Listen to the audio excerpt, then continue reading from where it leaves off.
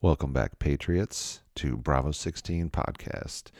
After a short little break for some fun personal and work stuff, we're back in action and happy to bring you another great podcast, episode 11, with Cade Pittman. Cade was a SWCC, which is under Naval Special Warfare. It's called a Special Warfare Combatant Craft Crewman. And basically, they handle what he calls on top of the water movement for special operations personnel. If you've seen Act of Valor, you've seen them working with their boats, picking up the SEALs, and that's kind of what they do is work with a lot of special operators, getting them from different points, giving them support and protection. And so we got to hear a little bit about that.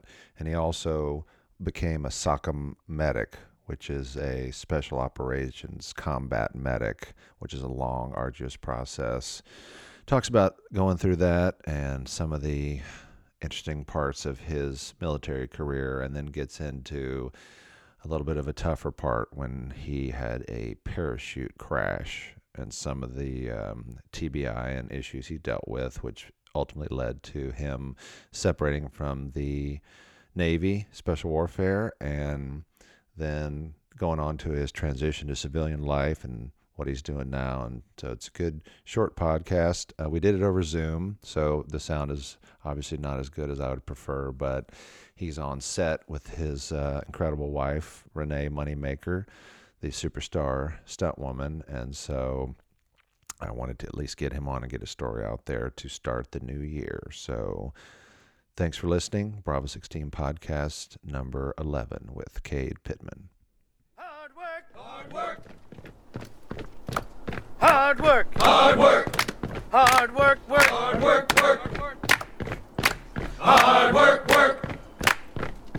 Hard work, work. Hard work, that's what they say. Hard work, work. Hard work, I earn my pay. Hard work, work. Hard work, do it every day. Hard work, I work. get up about 2:45. Hard work, Got work. to go and earn my pay. Hard work, Put work. my boots on and lace them up. Hard work, Got work. another day's of work. Hard work, work. That you got me now? They I can hear you. Gotcha. I like it. All right, dude, let's do this. I'm excited. I appreciate you coming on Bravo 16 podcast, episode 11 with Cade Pittman, my good friend. We've been trying to get this going for a while, and you've been working for a while out in Atlanta. So I appreciate you coming on to kind of tell your story and talk about your experiences. I mean, that's the whole goal of our podcast, is to kind of give veterans out there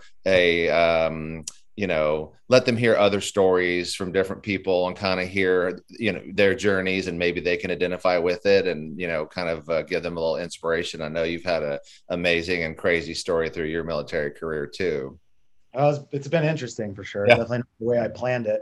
Right. Well, let's tell it. Let's go back and, tell everybody a little bit about kind of where you grew up. What were you into? Were you kind of always thinking you'd go in the military, or did that kind of happen at the end of high school, or what's your story? Oh man, so I grew up in Western Nebraska, small town, hunting and fishing. A town about 20,000, but we were the city kids in Western Nebraska. So I didn't know that I was a country bumpkin until I went to college. Right. I thought Lincoln was a metropolis, and I think it maybe 200,000 people. Yeah. Okay. Yeah, I grew up hunting and fishing and just playing G.I. Joe in the backyard. We kind of had a state park in the back. So I had four-wheelers, BB guns, and just kind of ultimate freedom. And I was, I think I watched Predator and Navy SEALs and all those war movies too much. And thought I wanted to go to the military, but I was a decent athlete.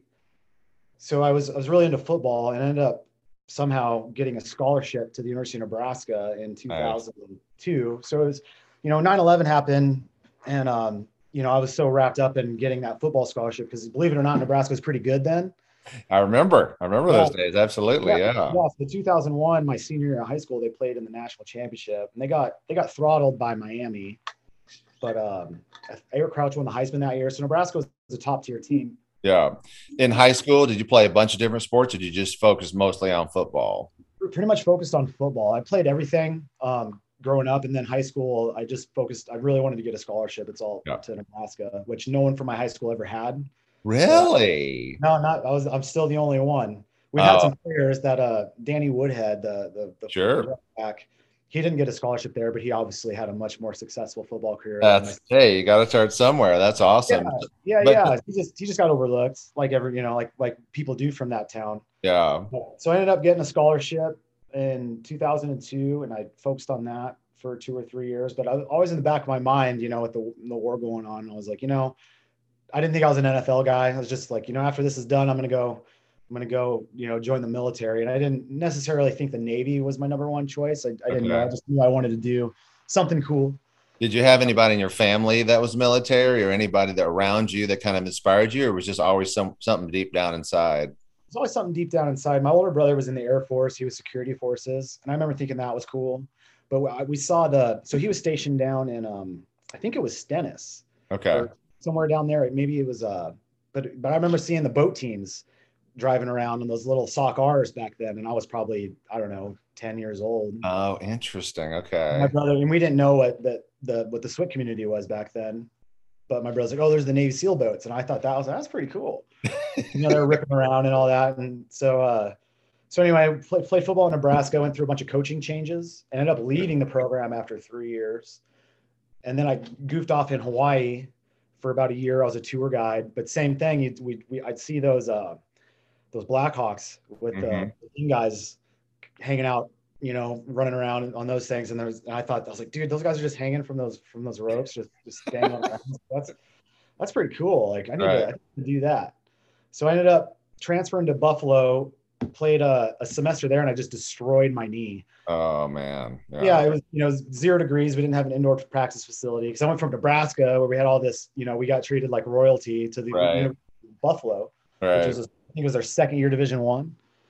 So I went to the team doctor there, who was a Buffalo Bills doctor, and we took an MRI and everything, and he said, "Oh, just rub some Copenhagen on it, you'll be fine. It's just a bone bruise." Okay, that sounds about right. And like growing up, there was two things that you got prided on in Nebraska, and one was like how tough you were, Right. and then two was like how good you were at like fighting. And this was pre MMA, so it's like Right. Right. and I wasn't very good at fighting, so I decided I was going to be a tough guy. So I took what he said for what it was, and I just kept practicing. And man, it was just locking up, and I knew something was wrong. I could barely walk to class. So anyway, after spring ball, I went back and got a second opinion, and the doctor just kind of looked, and I trusted this guy. He's a Nebraska doctor that he did Scottie Pippen's knee, so he's the real deal. Right. And he didn't even look at the MRI. He just kind of felt around, and he's like, "Oh man, you fractured your femur and your tibia, right? I could just No. yeah. So like right where your femur meets your tibia, Yeah. on the medial femoral condyle, that's that sock'em talk coming out. Yep. Yep. It was fractured, and when they did the surgery, they took pictures, and that sucker was fractured all the way up the femoral nerve. Come on. Yeah. So I played on it for maybe a week or two in spring ball. I just sucked it up, and I mean it was obviously not that bad, but so anyway, he was just said it's going to be 2 years before you're full speed, and after a redshirt year, Yeah. I was just over it. Yeah. So I was happy. I kind of proved my point in Buffalo. I got a starting spot, and Yeah. That's I didn't great. go back, and I just started rehabbing, and that's when, because I mean I had this. It's called something. What's it called? A chondroplasty. Okay. So they go in and they just drill a bunch of holes in your femur, so that Yeah, like microfracture. I've heard of that. Yeah. that's what I had. I think Jason Kidd had that. My brother had it 4 times when he was in the NFL. So yeah. Yeah. Okay, so exactly. So it's 3 months. I think it was 3 months non-weight bearing, Yeah. It's and I had great. it done twice. Oh, wow. So Brett. So then I couldn't. I mean, I was literally on crutches, couldn't work. I was in LA for my second one, but that's when I got serious about the Navy because all I could do was swim, and I was like, Okay. I wondered how that came to pass. and Yeah. Brett, like I was a 40-yard dash guy. I think I had this maybe second or third fastest on the team at Yeah. Nebraska. But anything after 40, I gassed out. I was tired. So endurance sports were not my thing. And all you see Okay. about buds is just running and swimming. Yeah. Now I'm not very floaty, believe it or not. But I just got in the pool and I just started swimming all the time. And Right. still wasn't very good at it, but I got pretty comfortable. And then I applied to the Navy. And in my infinite wisdom of being like this honest Nebraska kid, I told him about my knee surgery. Oh, Yeah, I didn't know because I They mean, said, welcome to the Air Force. the Air Force told me to go home too. Okay. So I tried the Navy, tried to go to Buds. They said, you'll never be in the Navy, so don't even come back. I went to the Air Force. They said no. Then I went to and I'm like 20. By the time my knee was healed up, I'm going to say I'm 25 at this point. That's right. I remember you telling me that. I was good to go. So then I went to the Army, and they said no. And then I got some weird Army recruiter for the National Guard trying to do their Green Beret thing. Right. Hustler at some Mississippi command that was just telling me a bunch of nonsense, and he led me astray for a while. So then, I just wanted to do this. So I'm still training, and I just know this is going to work out, even though everybody's told me no.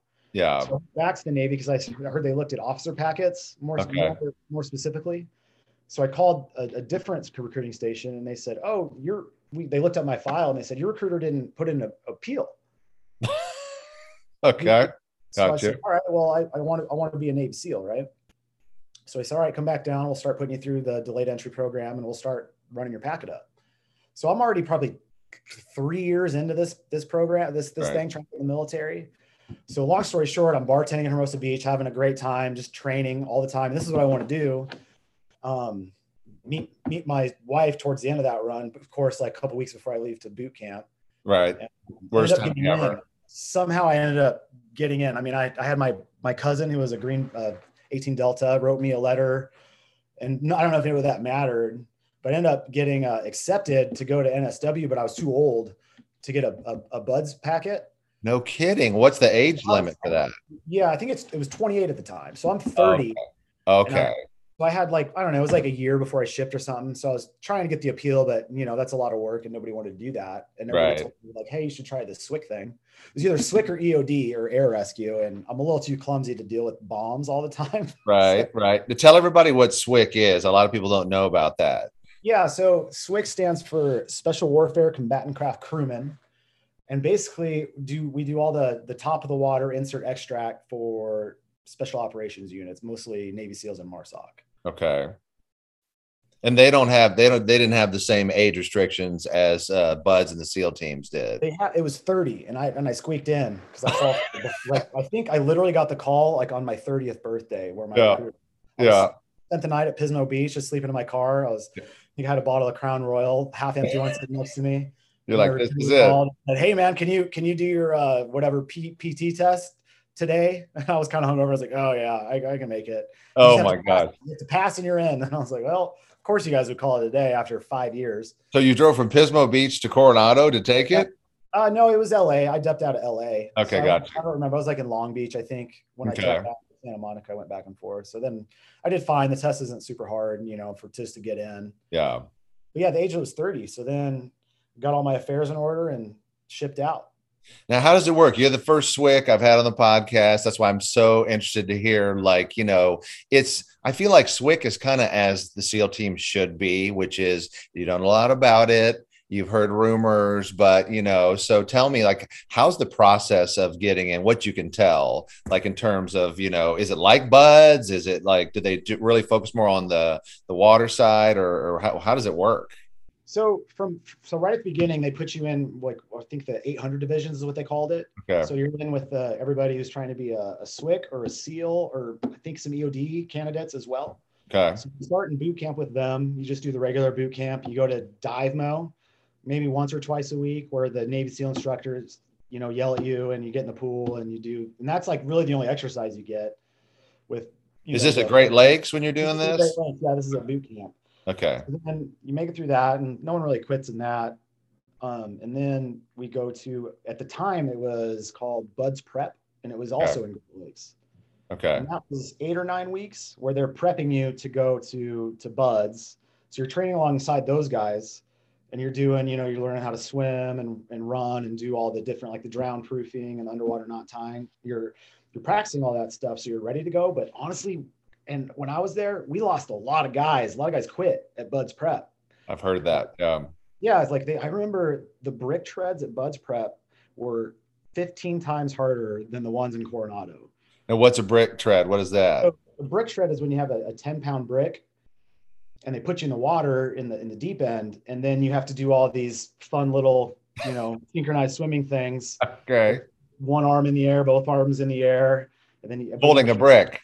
With holding a 10-pound weight, and it's just okay. Gotcha. Okay. It looks like those yoga things that are styrofoam. Yes, but yes, yes. all rubber. It's just awful. And for a Yeah. guy like me, some guys cruise through that stuff, but for a guy like me who's sinky anyway, it was just a struggle. I didn't. I love that you're. All I did for 5 years was prep to like Right. you know swim and hold my breath, but no one told me about these brick treads. Oh, I was in trouble because really? I darn near drowned the first time. The first time we did it with our water bottle, our Nalgene. That's a 32 ounce, 2-pound thing. And I dang near drowned doing that. And I remember one of the instructors spraying a hose on me, and he was just like, "Dude, what were you thinking? You're never gonna make it." Like, the honesty in his face. Like, he wasn't even like yelling at me. He just looked at me and he was like, "Dude, this is gonna be a struggle for you." Oh my God, dude, you're kidding me. That's crazy. Wow. Yeah, so I was lucky enough to meet some rollbacks, some guys that they were at Bud's Prep and they've been through all this before, and they taught me some techniques to get through it, like just keep your head in the water because that's 10 less pounds to keep above. And Oh, so I would wow. carry my head in the water and hold that thing up, and that helped a lot. So I practiced that on the weekends, thankfully. So I ended up surviving all that stuff. Okay. But so anyway, so I got off track. So then you do the 8 weeks there, you test out, and then you go to Bud's orientation, which is 3 weeks, which is, more learning the O course, how to conduct yourself, how the ropes down there. And when I was there as well, we lost a lot of guys to some of the evolutions there. Really? Hard, yeah, for sure. And this is just SEALs and SEAL candidates and SWIT candidates at that point. But I remember we definitely had a lot of DORs at that point. And then after Bud's orientation, the team, the SEAL candidates go to their first phase, and we go to our first phase, which at the time was called BCT, Basic Crewman Training. Okay. And I know it's different. I know they do different evolutions and all that, but I mean, I didn't go to Bud's, but BCT was hard, man.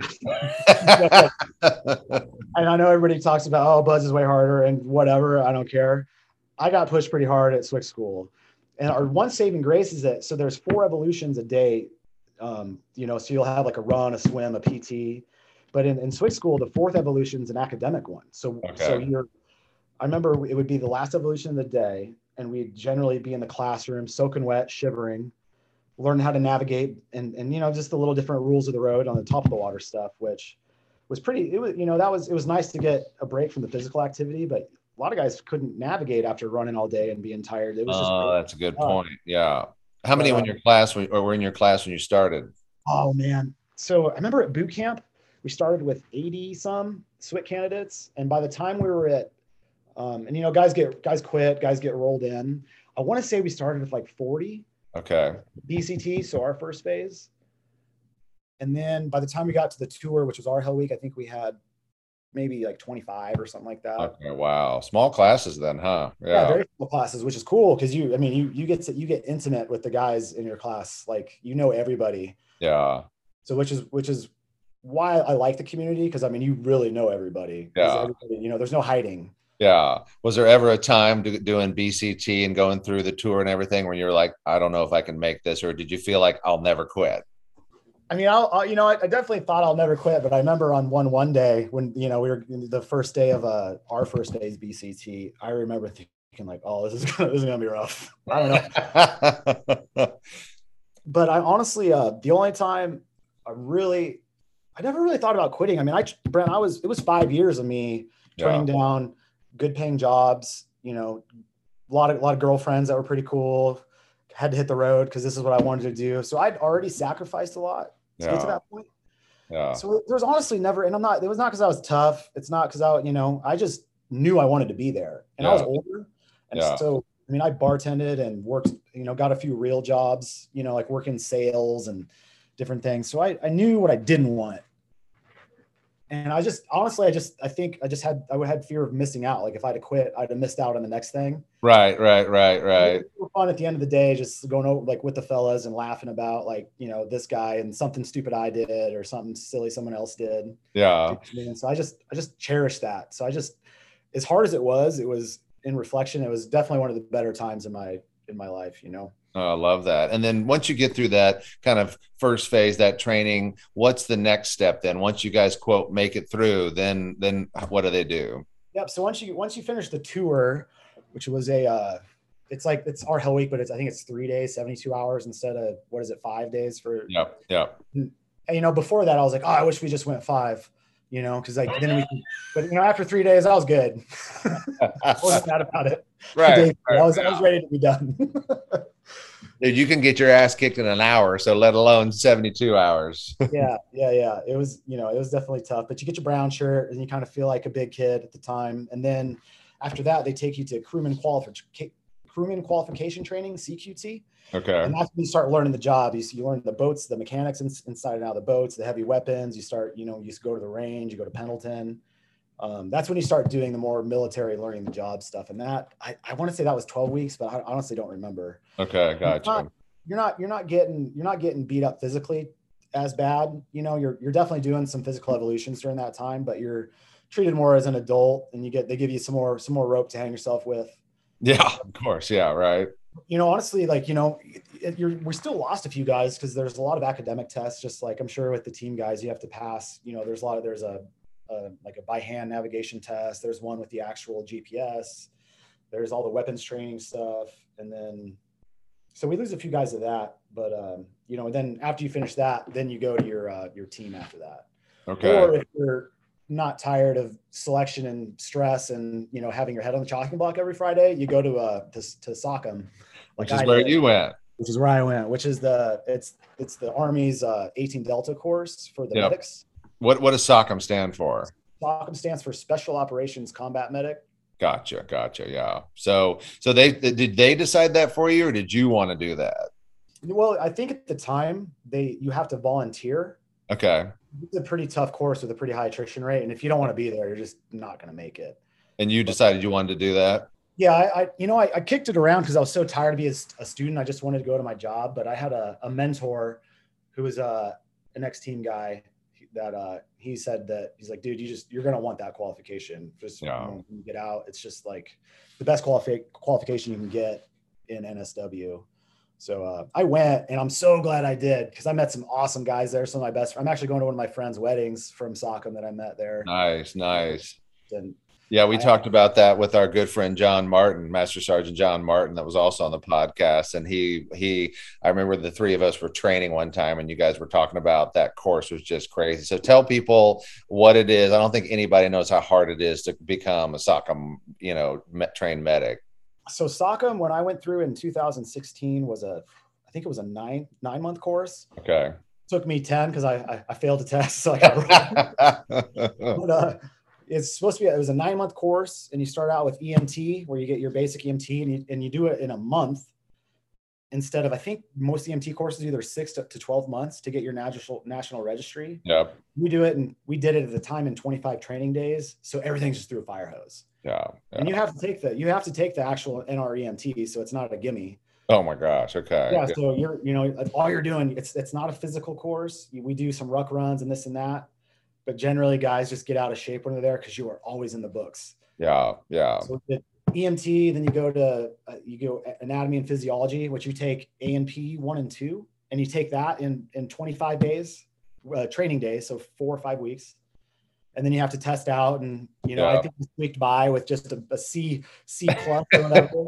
Right. I had a college degree, and I was on the dean's list, and I have never been pushed harder academically than in that course. Yeah, it sounds like this should have taken like 5 years to do all this stuff, basically. Yeah. So when I graduated, they told us they train us at a physician's assistant level, and they do it in 10 months.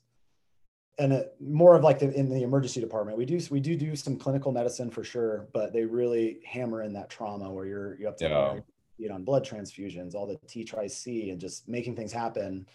I think that the end goal when I was there is to hold on to patients for 72 hours. So you're doing prolonged field care.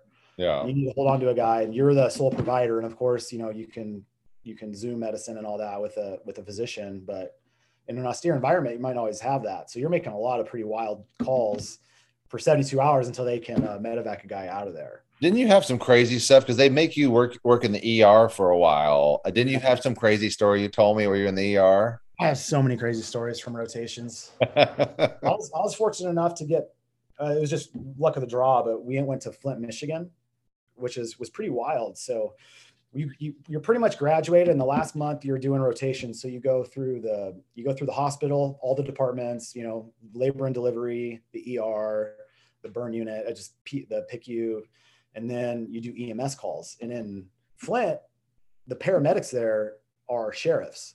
So they're law enforcement first. Okay. They're also the ACLS medics. So we were rolling around with these sheriffs while they're doing their crazy stuff up in Flint.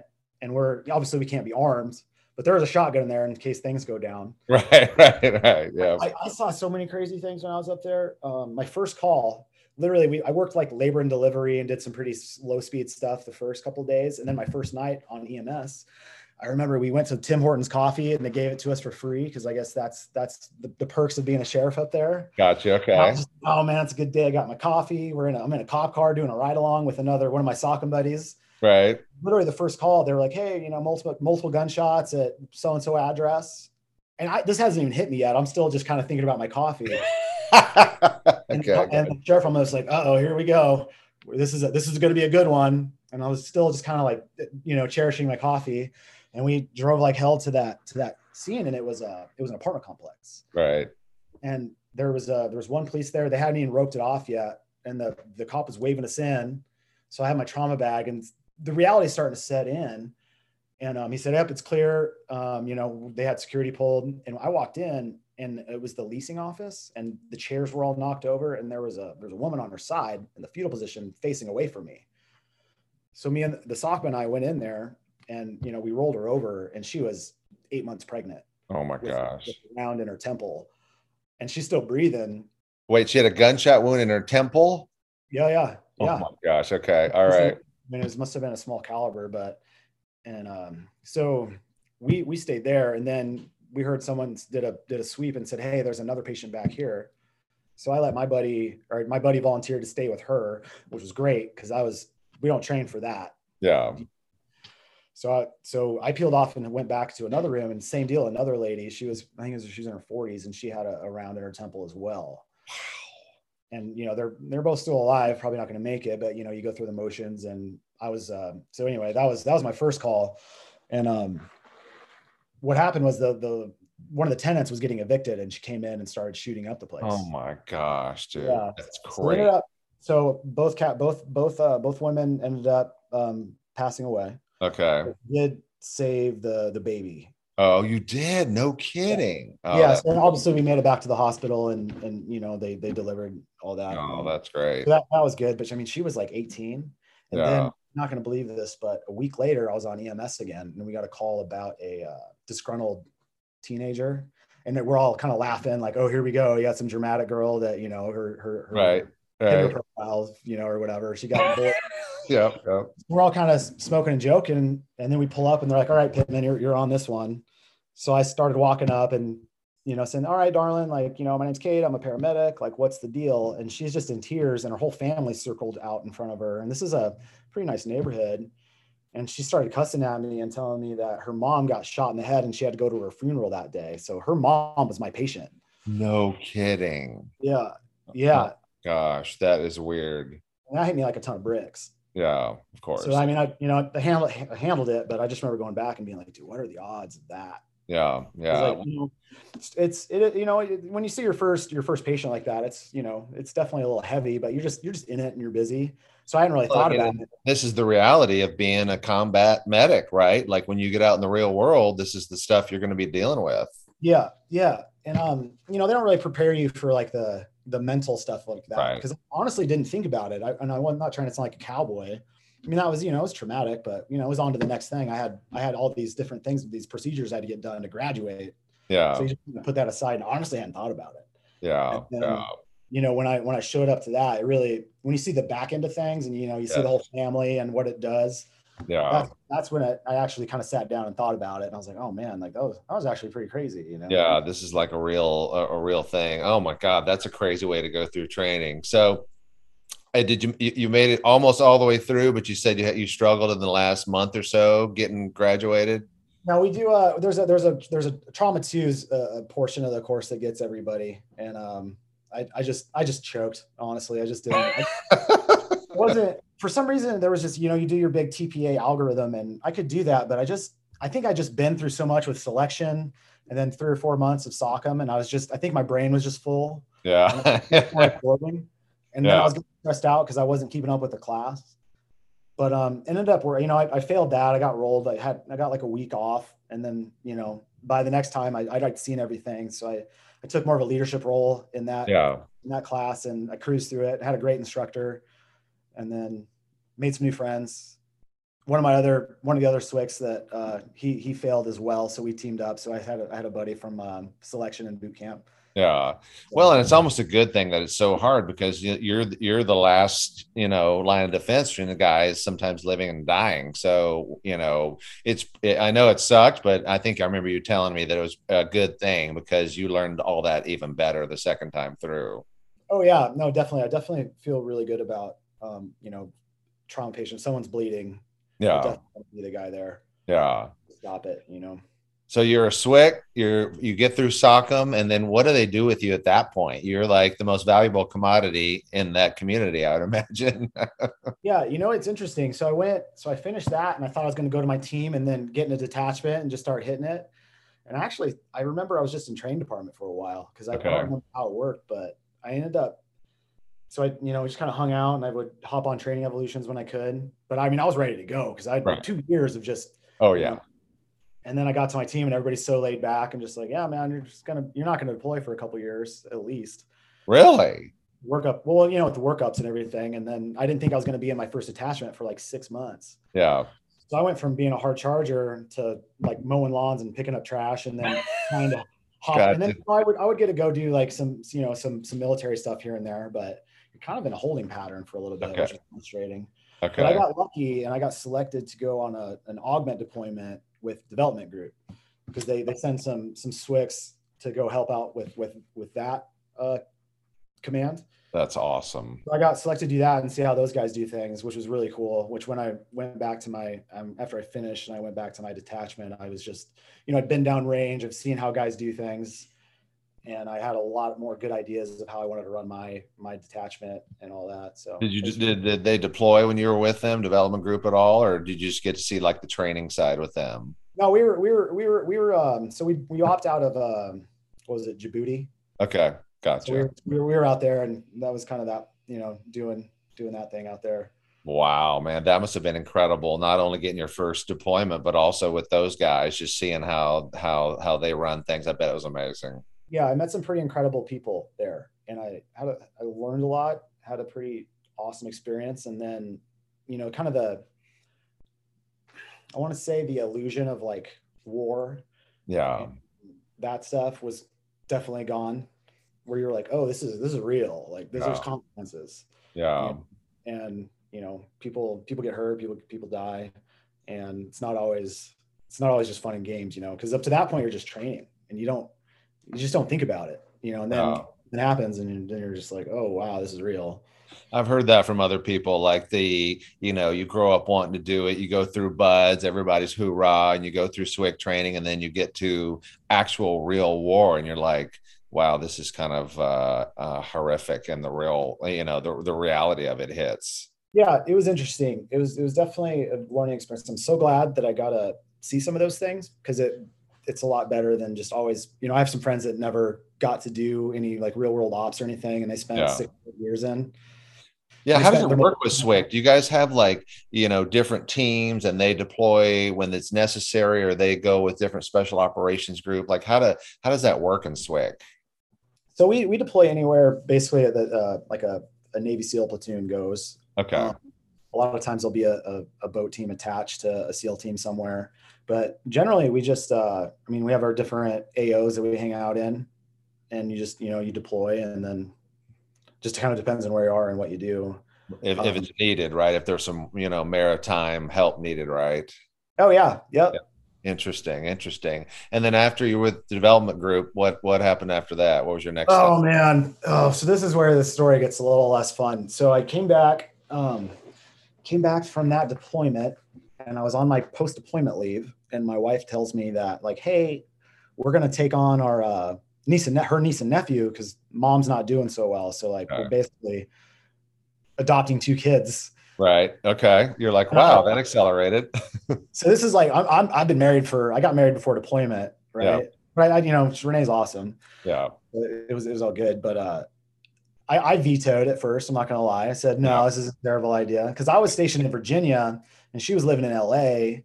So we never saw each other anyway. Right. Yeah. So I don't know. I hear rumors that the NSW divorce rate's like 90%. It's definitely over 80. Yeah. And then, absolutely. Yeah. I coastal and then add that on top of it. And I was just like, this is never going to work. Yeah. But so anyway, I got into my detachment, started getting ready for the workup, and then I went to free fall school. Yeah.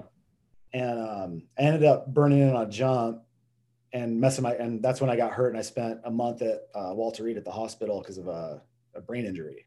Yeah, tell people what burning in means, and tell a little bit about the story. I remember you telling me about like the day of what happened and all that. Yeah, it was just free fall school. It was nothing crazy because I think the team guys go to free fall school as part of like SQT. Okay. Unless you go to a MCADS det, that's where they push the boats out and you jump in and after them. Yeah. They don't send SWCS to jump school. They didn't used to. Okay. So then my det, we were going to do that. So they sent me to free fall.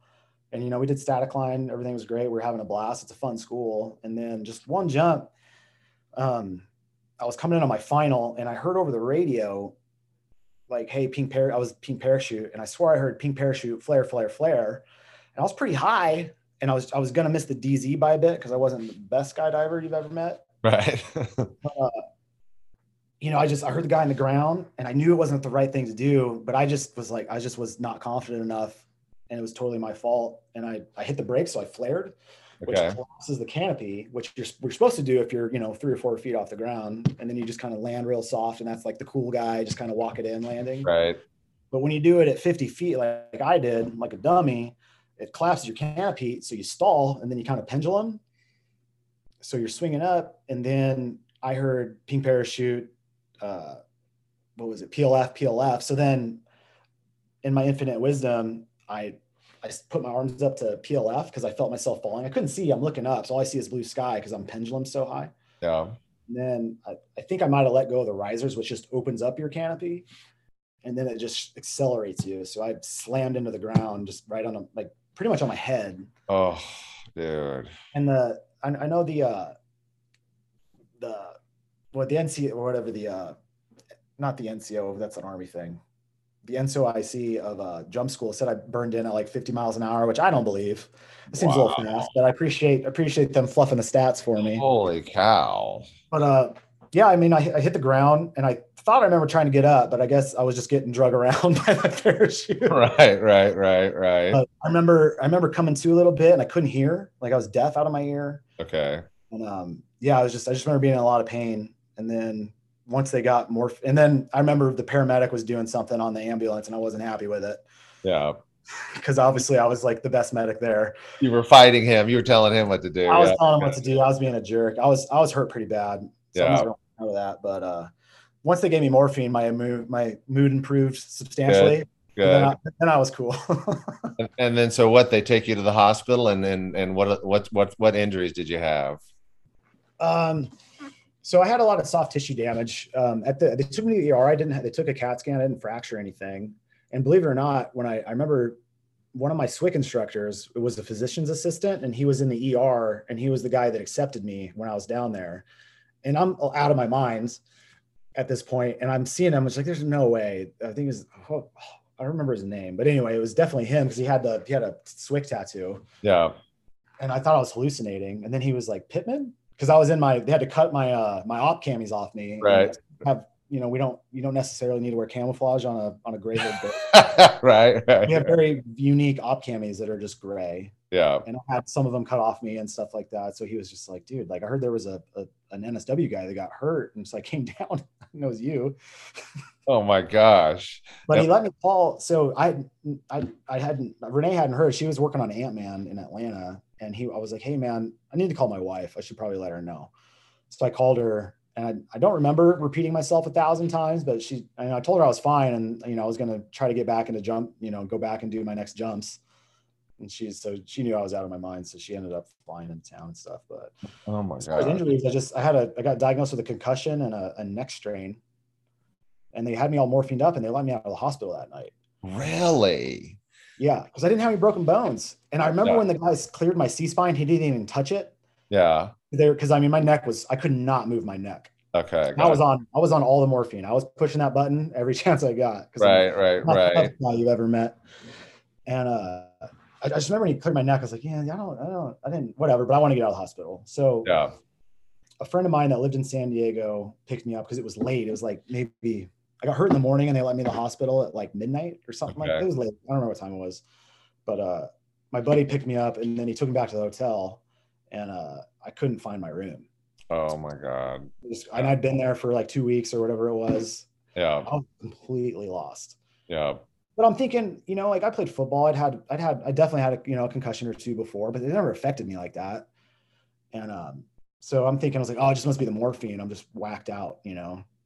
But ended up, I remember when I had the wherewithal to go to the front desk, and I was like, hey, I know I've been here for 2 weeks, but I can't find my room.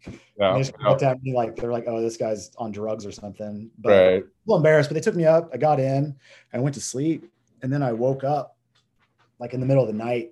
And it was just like this like crazy like panic attack wake up that I had. It was nuts. Gosh. And I was in a lot because the morphine wore off and they didn't give me any drugs or anything when I left. And I was just, everything hurt. And then I just like woke up in this like state of sheer panic, which is not like me. I'm a pretty laid back guy. But again, I thought I was just like, maybe I just like took too much morphine, you know, like there's no way this is, you know, maybe I just, you know, maybe it's a little scarier than I thought. And then just kind of chilled myself out, stayed in my room. And then I called a buddy who was at team, I think 7 out there that I went to Saucon with.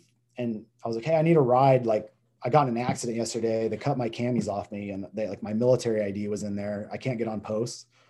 So like, I just need to get on base because like I have no idea what's going on. And he was like, dude, are you okay? He's like, yeah. And he's pretty high speed. He's a great guy. He's like, all right, I'll pick you up at the northwest corner of the hotel.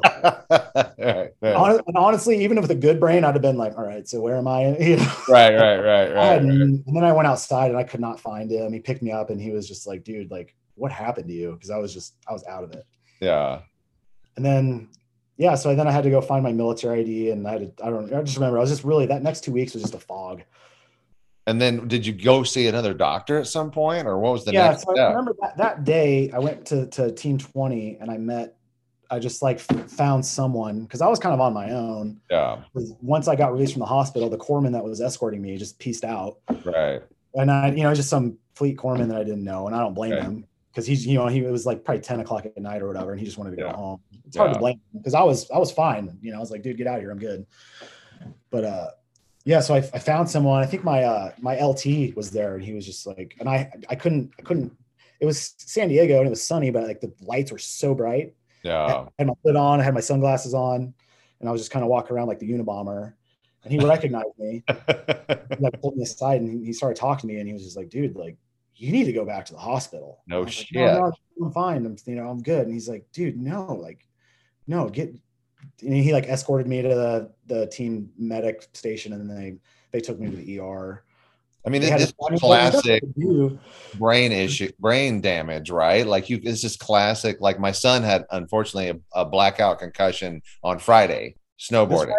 Yeah, just happened. No. And so I'm hearing this story and like what you're saying is all classic concussion, you know, syndrome stuff. I can't believe they let you out. But again, they if there's nothing on the scan, right? You'd had no brain bleed or anything. Like it's tough to really diagnose that stuff, right?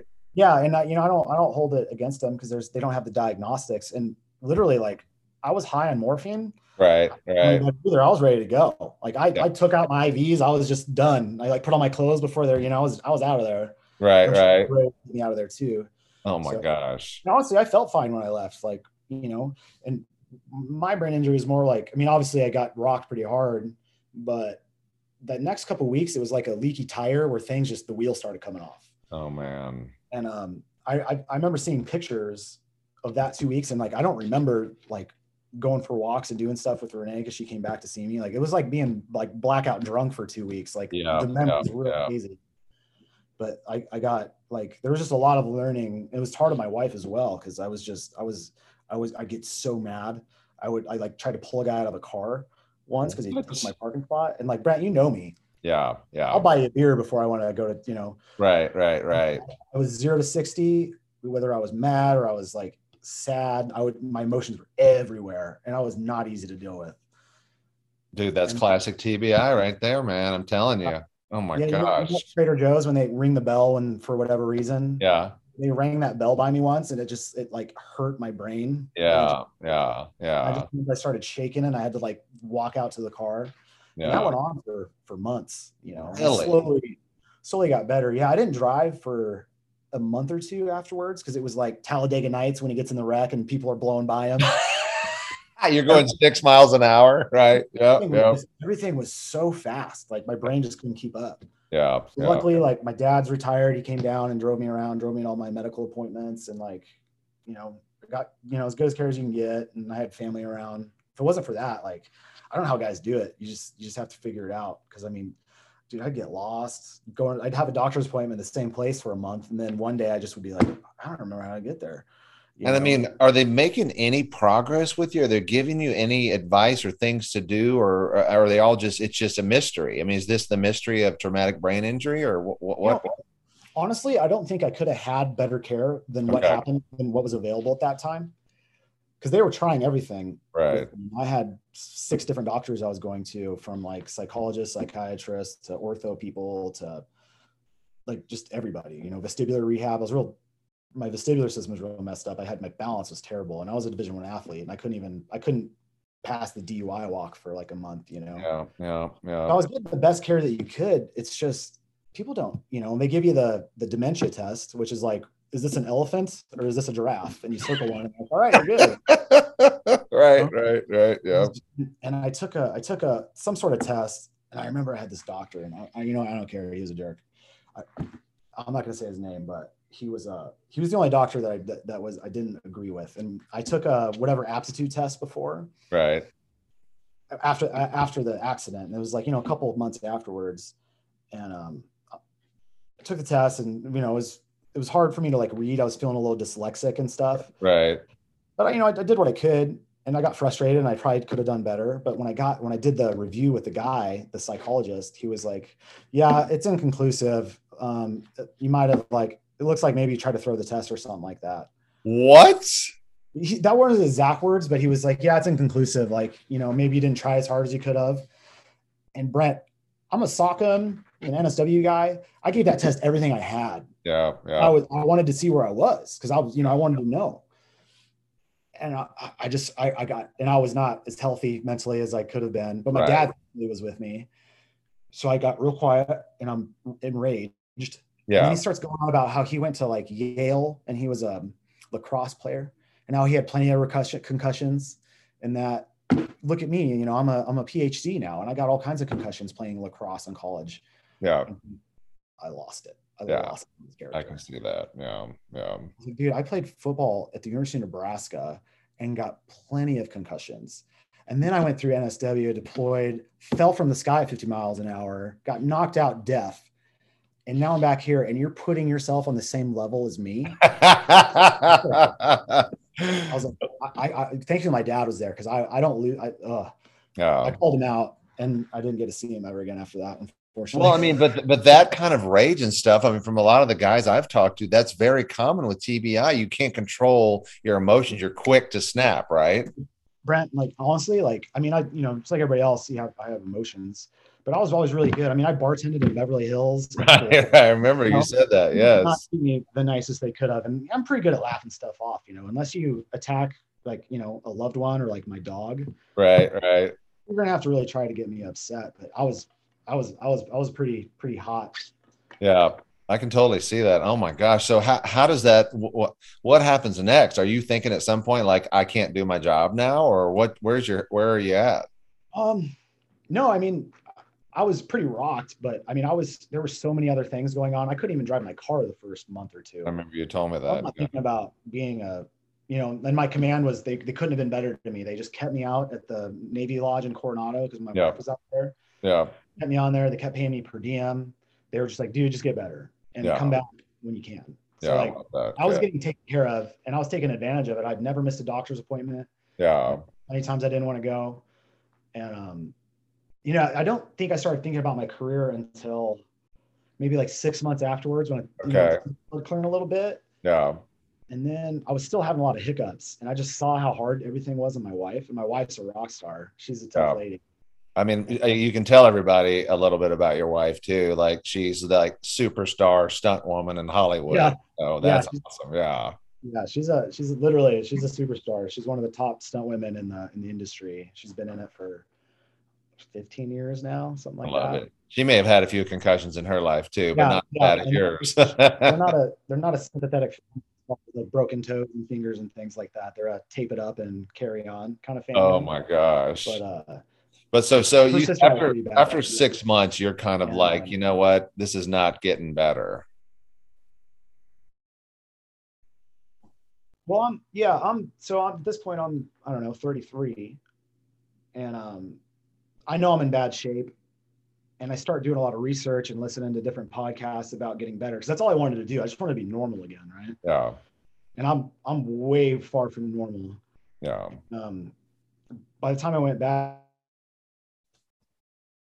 let me do some recruiting like in LA, like for NSW for like a couple years because like the doctors are saying this is going to be a 2-year deal. Okay, I got you. Yeah. And they said no. They said you're either operation. My master chief at the time wasn't the. I don't think he was a big fan of mine, but Gotcha. you're either operational or you're not. We're not going to do that. Huh. So I said fine, because I needed that time. Yeah. I would have been Brandon. I would have been I mean, still like navigating with my phone and like in the car. Like I'm still not as sharp as I used to be.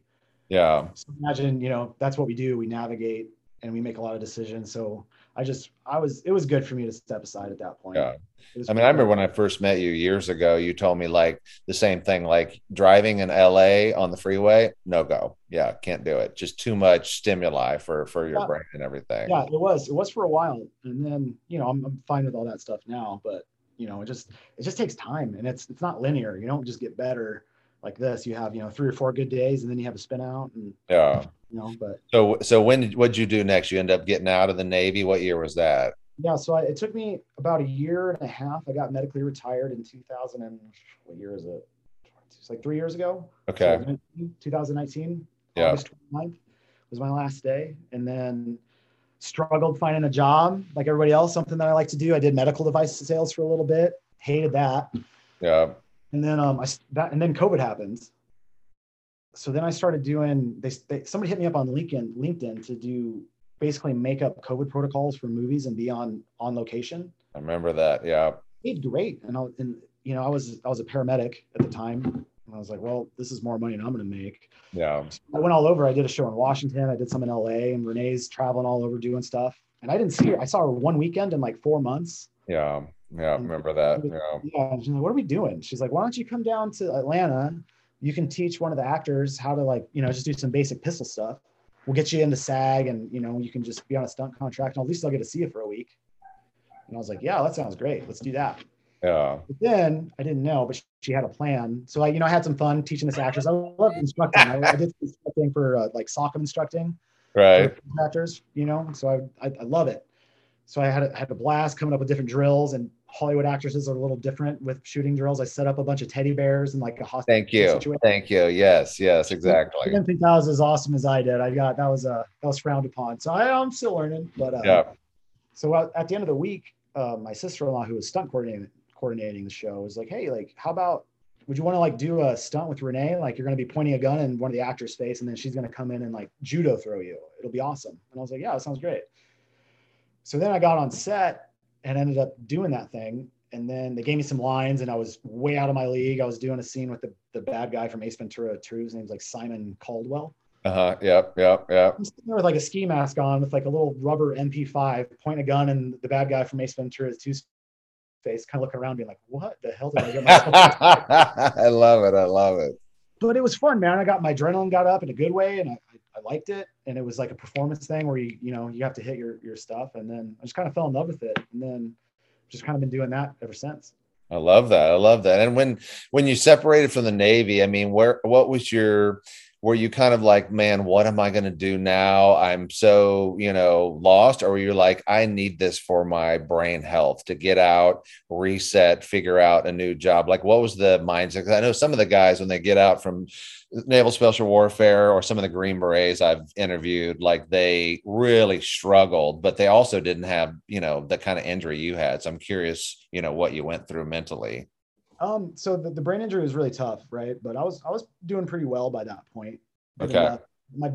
I think my biggest struggle, and I didn't know it at the time, was finding a purpose, Yeah. just in general. And I thought I needed to make all this money because, you know, I needed to like help out my wife. I didn't want to have to rely on her financially. Right. And I've always just, you know, I think that NSW soccer mindset, you're just always like, you know, you're looking for that team camaraderie and you're looking for that piece. And I didn't have that, you know, and I think I was really just set on making a ton of money Okay. first. And like, I was I was making good money doing the health and safety stuff, being a department head. I remember that. Where I was gone all the time and I wasn't happy. Yeah. And, so yeah, it was tough. And then Stryker, that's a big money job, working medical device sales, but that was just a terrible fit for me. Yeah, I remember you were driving 4 hours a day to get back and forth to your job. That's no yeah, good. at least an hour and a half. There's just a lot of cars, and then surgeons are prima donnas, some of them. There was definitely some cool ones, but I was like, you know, I don't want to schmooze people for a living. I just Right. And then with the stunts thing, it's such a community because I mean, you know, with Renee and Heidi and their little unit that they've made, they're as strong as any like SEAL platoon. Yes. Honestly, people die in stunts. Really? Yeah. Absolutely. Yeah. They've had multiple people. I just talked to a young lady from Australia that had a really gnarly brain injury and got her like head cut open. And since I've been with Renee, I think maybe 2 or 3 people have died on set doing stuff. Gosh, that is crazy. Yeah. So like they do scary stuff every day, hanging from wires, and that, you know, so they're really tight. And it's a hard work job. You work really hard together because you got to move pads and set stuff up. It's high stress. So it's kind of the same as the military where you're doing high stress events with a group of people. And you're not going to forge those bonds, you know, at the bank or at Stryker. Yeah. So I fell in love with that. And even though I'm a terrible stunt person and I don't kind of build my niche is where like what piece of the, you know, the gears that the cog in the wheels that I can be. Right. You know, well, I still have to admit my favorite Christmas card is up on my shelf up there from Hawkeye with you and your amazing wife, Renee, all kitted out. Oh, I love it. And you know, we have a few more we can't send out now because you obviously can't send those pictures out until the movies come out. But correct. Yeah. We have 3 years of the Christmas cards planned out so far. Yeah. Send me a wrap party card for sure. But I appreciate it. I really think, you know, the more these stories we can get out, the more we can encourage people who are struggling, that they're about to leave the military. They're already out. They're trying to find their purpose. They've had some injuries, you know, especially a lot of the team guys that I work with mentoring, they have similar stuff to what you have.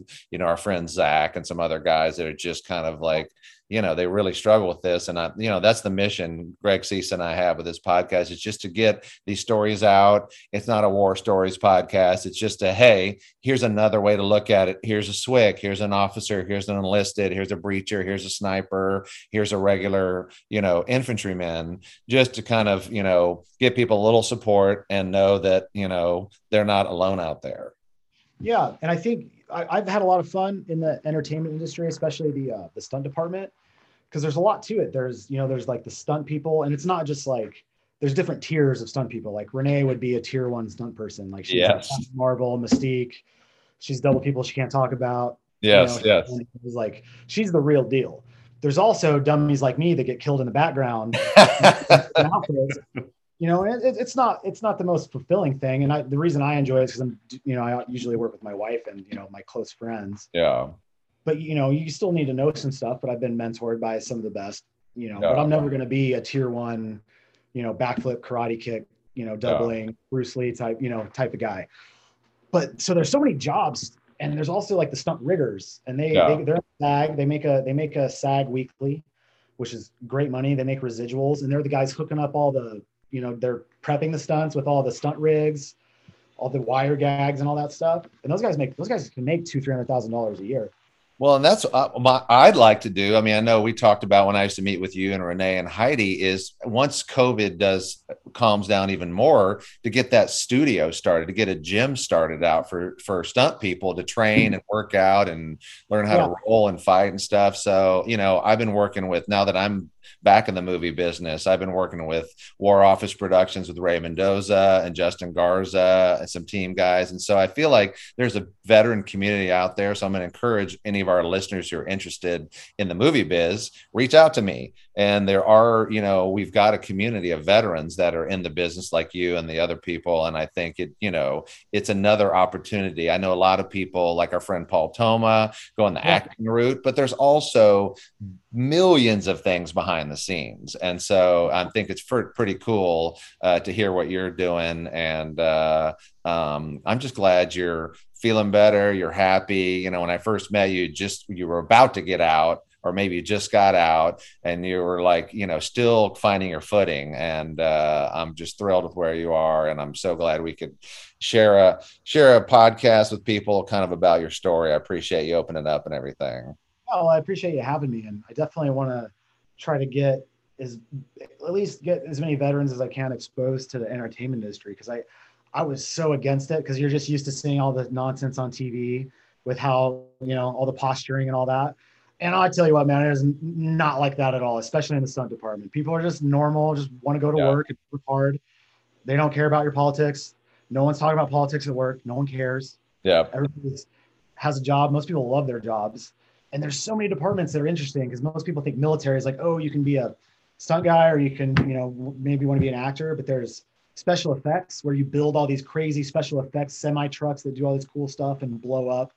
There's like visual effects for like the computer guys that you can make a fortune in those jobs. Yeah. And you just like, I've met so many awesome people in all these departments that are just hardworking people that ended up getting into a career that they love, which gives them a purpose, which just makes them, I don't know. I'm a better person when I have a purpose. Yeah. Aren't we all? Well, like I said, I'll encourage people to reach out to me. And, you know, if there's any veterans out there looking to get in the business, I'll pass them on to the appropriate person. But I don't mentor anybody or tell them what I know. You know, I talked to Alvy the other day, and I was like, hey man, this is my perspective. I know, like, you have, you know, this is just my 2 cents. I definitely don't know everything, but yeah. You know. You're in the world though, man. I love it. Well, we'll wrap it up there. Thank you, Cade Pittman, for being on Bravo 16 podcast, and hope that everybody enjoys your story. And we're signing off. All right. Thanks for having me, Brett.